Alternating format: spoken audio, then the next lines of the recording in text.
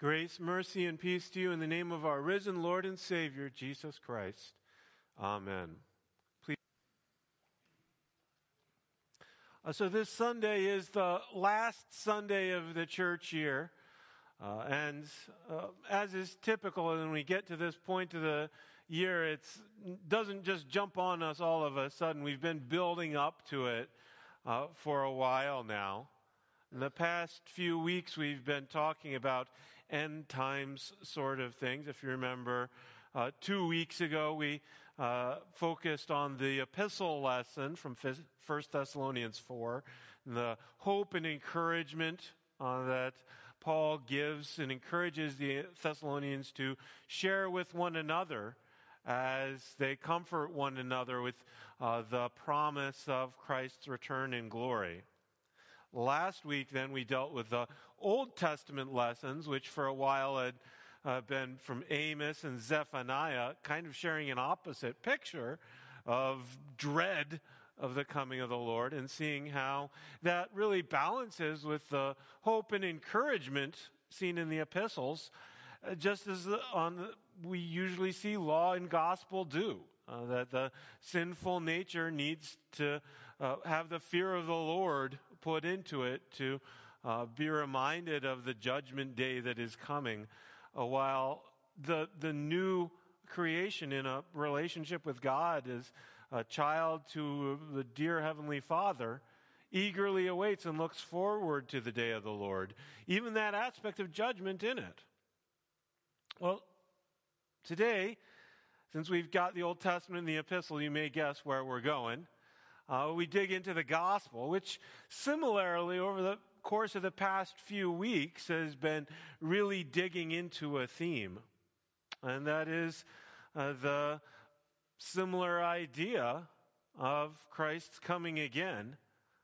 But in the midst of that, being conveyed in the context of Christ's first coming, which is very much involved in it. And it's helpful to, again, kind of step back and review how that theme has developed over the course of the past few weeks. That the coming of Christ becomes very immediate and very contextual in the last week of his life. Holy Week, as we refer to it in the context of Easter, where Jesus came to Jerusalem for Palm Sunday, and in this week leading up to it, a great deal happens contextualizing the events that will take place at the end of it, Good Friday and Easter. That context can be important. For example, we see Jesus enter Jerusalem on Palm Sunday amidst shouts of triumph, praise, and celebration, that he is hailed as the coming king. It is a very Advent sort of thing, which is why that reading is used for Advent oftentimes as well as Palm Sunday.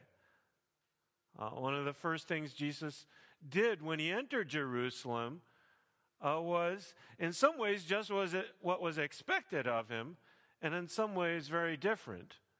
That he comes in and topples the existing authorities to claim authority for himself. But it's not to the palace that he heads. He doesn't run straight to the palace and kick out the Herod or Pilate, but goes to the temple and cleanses the temple, kicking out the money changers, the merchants, and cleansing the temple rather than the palace, showing that he's come to claim a spiritual authority as the heavenly Messiah and not a mere earthly Messiah. He responds to the challenge by the Pharisees, chief priests, and Sadducees who question his authority over the temple or over teaching. They try various schemes and tests to trick him into some dangerous or inaccurate comment. But whether it's the paying taxes to Caesar or something else. Jesus shows his wisdom is greater than theirs and ultimately puts them in their place by showing how he has rejected them in their leadership just as much as the merchants and money changers in the temple. He tells the parable of the two sons, one of whom claimed to do the Father's will but didn't, and the other apparently wouldn't but ended up doing so, and supplanting the favored son in the process. The parable of the tenants of the vineyard who tried to claim the vineyard for themselves and ended up with those wretches being put to a wretched end. The wedding banquet where those who were invited would not go, and so they were replaced. That again and again Jesus is leading to the idea that he has come to make some big changes. His coming is not without effect. There will be a changing of the guard, and not from Rome to the people of Judah, but from those who have sought their own righteousness, to those who are willing to receive Christ's righteousness. And so the Pharisees and the chief priests and the Sadducees are rejected and made very clear as Jesus continues with the 7 woes. Woe to you, Pharisees and teachers of the law, who are like whitewashed tombs full of dead men's bones, who will not enter the kingdom of heaven and won't let anybody else enter either.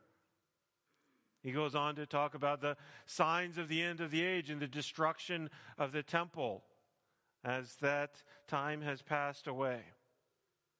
And then we get into the parables of the kingdom of heaven, which we've heard recently in our readings, as he tells these stories to the people to help try to describe what the new Jesus administration is going to look like, what this new changing world will be. And here we can actually probably benefit from stepping even further back, because it hasn't just been for the past few weeks that we've been building up to the last Sunday of the church year. The whole church year actually builds up to the last Sunday of the church year. And really all of Matthew as well, especially when it comes to the idea of the kingdom of heaven. Matthew makes many, many references to Jesus' teaching on the kingdom of heaven. 31 references to the kingdom of heaven in Matthew. We learn several kind of overarching things from Jesus' discourse already throughout Matthew that are helpful to keep in mind for context as we come to today's reading. The basic summary of Jesus' teaching as it began back in Galilee, that the kingdom of heaven is near. The kingdom of heaven is at hand. And that calls on people to repent. Repent, for the kingdom of heaven is near. So one of the key ideas of the kingdom of heaven right off the bat is that it's near and at hand, requiring repentance. One of the other things that is very clearly established is that it's different than you would expect. The greatest and the least are reversed in the kingdom of heaven. That whoever would be great in the kingdom of heaven must be called least and the servant of all, which is emphasized repeatedly as the Beatitudes remind us that the poor in spirit will inherit the kingdom of heaven. The persecuted inherit the kingdom of heaven. That the kingdom of heaven belongs to little children. And unless someone will enter the kingdom of heaven like a little child, they can never enter it.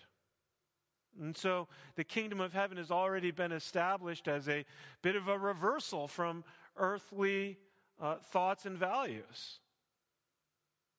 And of course, the most obvious one in some ways, but worth establishing, is that the kingdom of God is of great value to God and to us. Seek first the kingdom of God, and all these other things will be granted to you, Jesus says in the Sermon on the Mount. He compares the kingdom of God to a treasure in a field that someone would sell everything they have to possess. And then from the other side, as that the kingdom of God is something that he values enough to give everything he has to possess. In the parable of the merchant searching for fine pearls.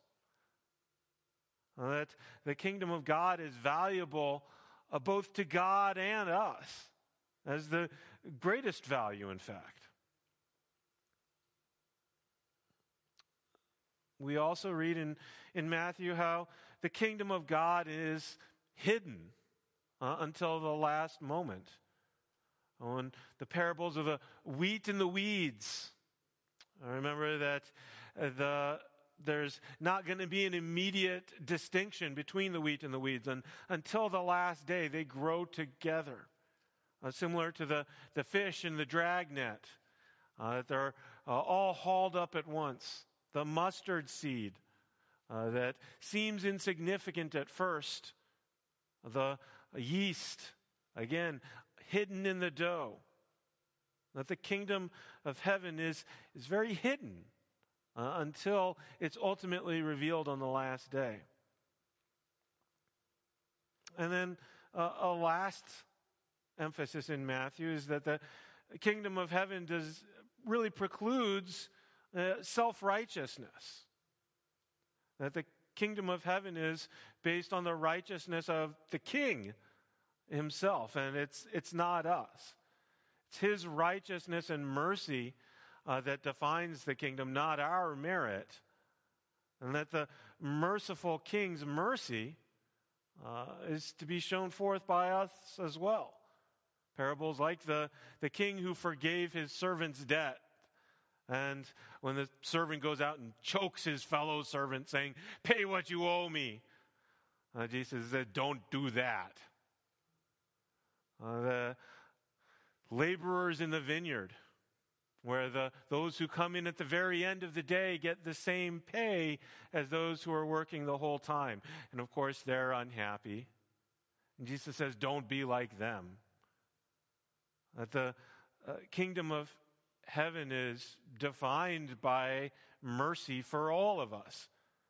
And there's no room for self-righteousness as though we had entered on our own steam, or to begrudge those who have received mercy just like we have in fact ourselves. So when we come to the parables of the kingdom of heaven at the end of Matthew, in the last day, there's already been a lot of groundwork laid, which informs our understanding and application of what follows as well. When Jesus tells the parable of the lazy butler, which probably isn't how it's headed in your Bible, but is a good way to think of it, I think, that the master leaves his house in charge of the steward or the butler, and he's gone some time, and after a while the butler says, "Hey, my master's been gone a long time," and he begins to beat his fellow servants and indulge his own pleasures with his master's materials. When the master comes back, he isn't happy. And of course, we can see in there also a parallel idea to what we talked about previously last week in Zephaniah, the idea of having no fear of God. The Lord will do nothing either good or ill, is Zephaniah's indictment of the attitude of the people of Judah, that they don't care what God is going to do. They don't believe what God is going to do. We see that same attitude reflected in the butler. My master's been gone a long time. He's not coming back. Don't worry about him. Well, turns out you should. We go on to the parable of the 10 virgins or the 10 bridesmaids. Those with wise ones with oil in their lamps, and the foolish ones without oil in their lamps. Helpful to keep in mind that oil is very symbolic of the Holy Spirit in the Scriptures.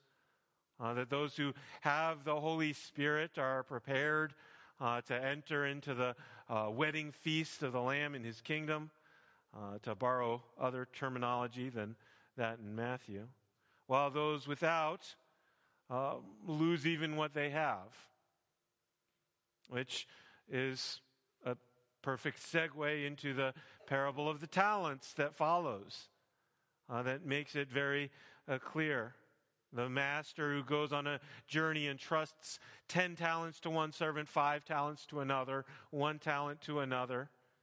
And the servants with 10 talents and 5 talents and invest it so it returns a yield. And the master says, "Well done, good and faithful servant. You have been faithful with little, I will entrust you with much." The servant with 1 talent was scared and he buried it because he saw his master as harsh and unkind. And even what he had was taken away from him. And here we see how the oil the Lord gives us, the gifts the Lord gives us, multiply and provide on their own. That the talents of the gifts or resources spiritually that God has given us, the gift of faith, is self-replicating when we entrust it into his care. And we're not going to run out of oil. We're not going to run out of talents when we use them as God has given to us. Well, those without faith lose even their lives. Which brings us then to today's gospel lesson of the sheep and the goats, which isn't really a parable exactly, although it has some elements of it. It seems to be trying to be a parable a little bit in some times. But the sheep and the goats then builds on some of these other themes and emphasizes them. That the sheep and the goats are mixed together, like the wheat and the tares, the good fish and the bad fish. That it's a hidden kingdom that becomes manifest when the Lord brings out his own on the last day. We see that it's a kingdom of the least, the lowest, and the humble.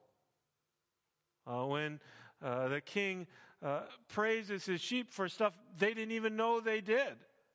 They weren't proud of their place. They weren't building up their own reputations. When did we do all these things? The Lord even refers to the least of these, my brothers. Whatever you did for them, you did unto me. Again, highlighting the kingdom of the least and the humble. And again, as we've already seen in Matthew, Jesus said in the Sermon on the Mount that the kingdom of heaven belongs to the poor in spirit. And here in the story of the sheep and goats, it refers to the kingdom prepared for you since before the beginning of the world. It's strongly implying that these are the poor in spirit he was talking about in the Sermon on the Mount.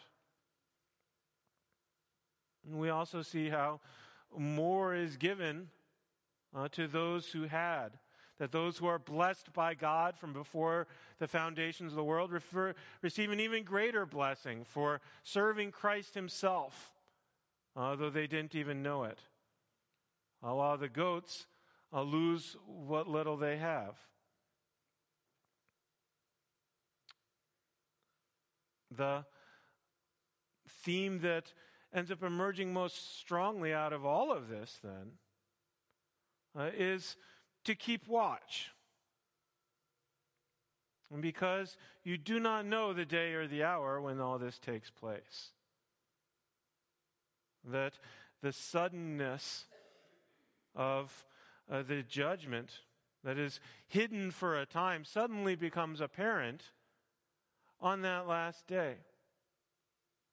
And that judgment takes place not on the basis of what the world values or treasures, but in relationship to Christ. And so what Jesus says throughout all his explanations and descriptions of the kingdom of heaven is, keep watch. And that's why I've invented a new fashion accessory. Wrist accessory, to be specific. It looks like a watch, but it doesn't tell the time. Instead of a clock face or a digital readout, it just has a picture of Jesus. I call it the Keep Watch.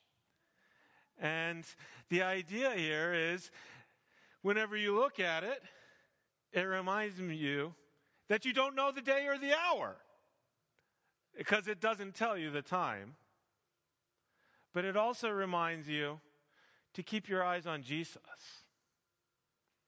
It reminds you to keep watching him.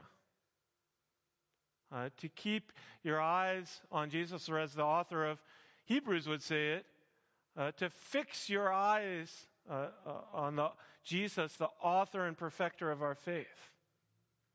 That we would not watch wars and rumors of wars to try and ascertain where he's coming back or when he's coming back. Say, oh, there's a war in Israel, it's got to be now.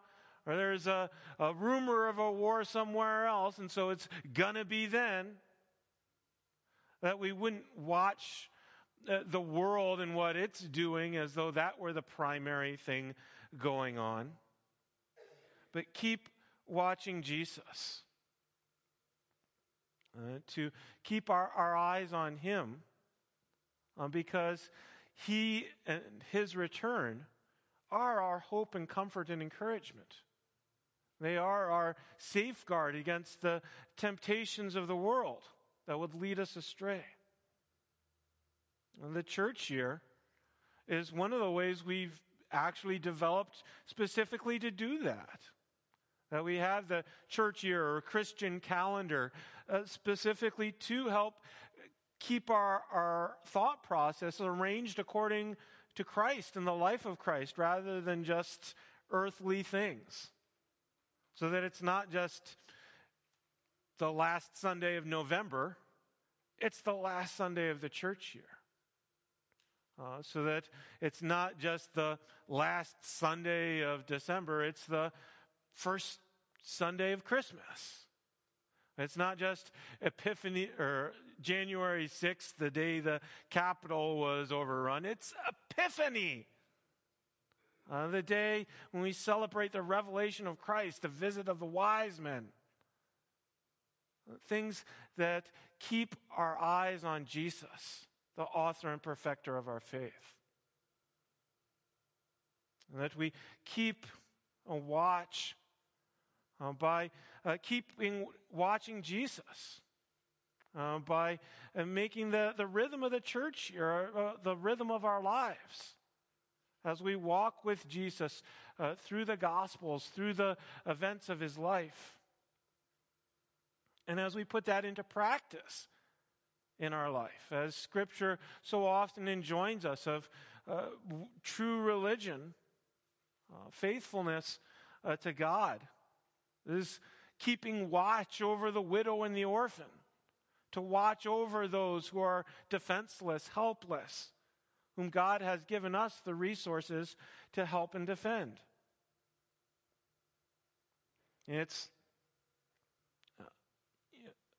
There is an important distinction between faith and works, obviously. As Lutherans, we make a very big deal out of that we are saved by grace through faith, not by works. Even faith isn't of ourselves. As I often say, that it's the heat of the fire that cooks the meat, not the light. And yet, where there is heat, there is also light. Where there's smoke, there's fire. That faith and works are distinguished as it comes to the source of our justification. But in practice of everyday living, the two always go together. As Luther himself pointed out, that we are saved by faith alone, but faith is never alone.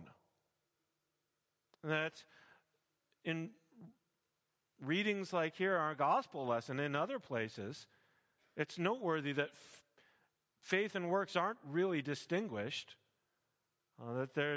It's not a distinction of the never the twain shall meet sort of variety. That real concern and faith in Christ go together.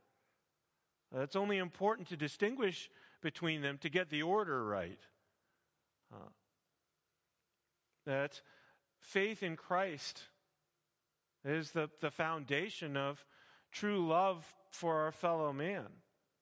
Truly good works are those done out of love for Christ, love for God and His Word. And so that we can see our neighbor, even the least of these, as opportunities to serve Christ. And in doing so, we're simply living out the faith that He has given us. It's the Holy Spirit inside us, doing the works of the Spirit, yielding the fruits of the Spirit. And that's why, first and foremost, we always need to remember to keep our eyes on Jesus. You know, the keep watch is a little bit of a joke. You could probably just get a watch and put a picture of Jesus on it if you want. But whatever you do to remind yourself, it's good to remember. And all the more as we see the day approaching, what time it is. Not 8:51, because the sermon is going long. Not the last Sunday in November or the Sunday after Thanksgiving. But it is the last days. And ultimately what that means is it's Jesus o'clock. A good way to think of it, that whatever time it is, it's Jesus o'clock. As they say in sports, it's game time, right? Well, for us, it's God time. Whenever anybody asks you what time it is, maybe you can even say, it's God time, because it is God's time. And it is time to be about God's work and God's business. As we do so, we're filled with the blessings that only God can give. And may that peace that is beyond all understanding keep your hearts and minds in Christ Jesus as we await the day of His glorious return. Amen.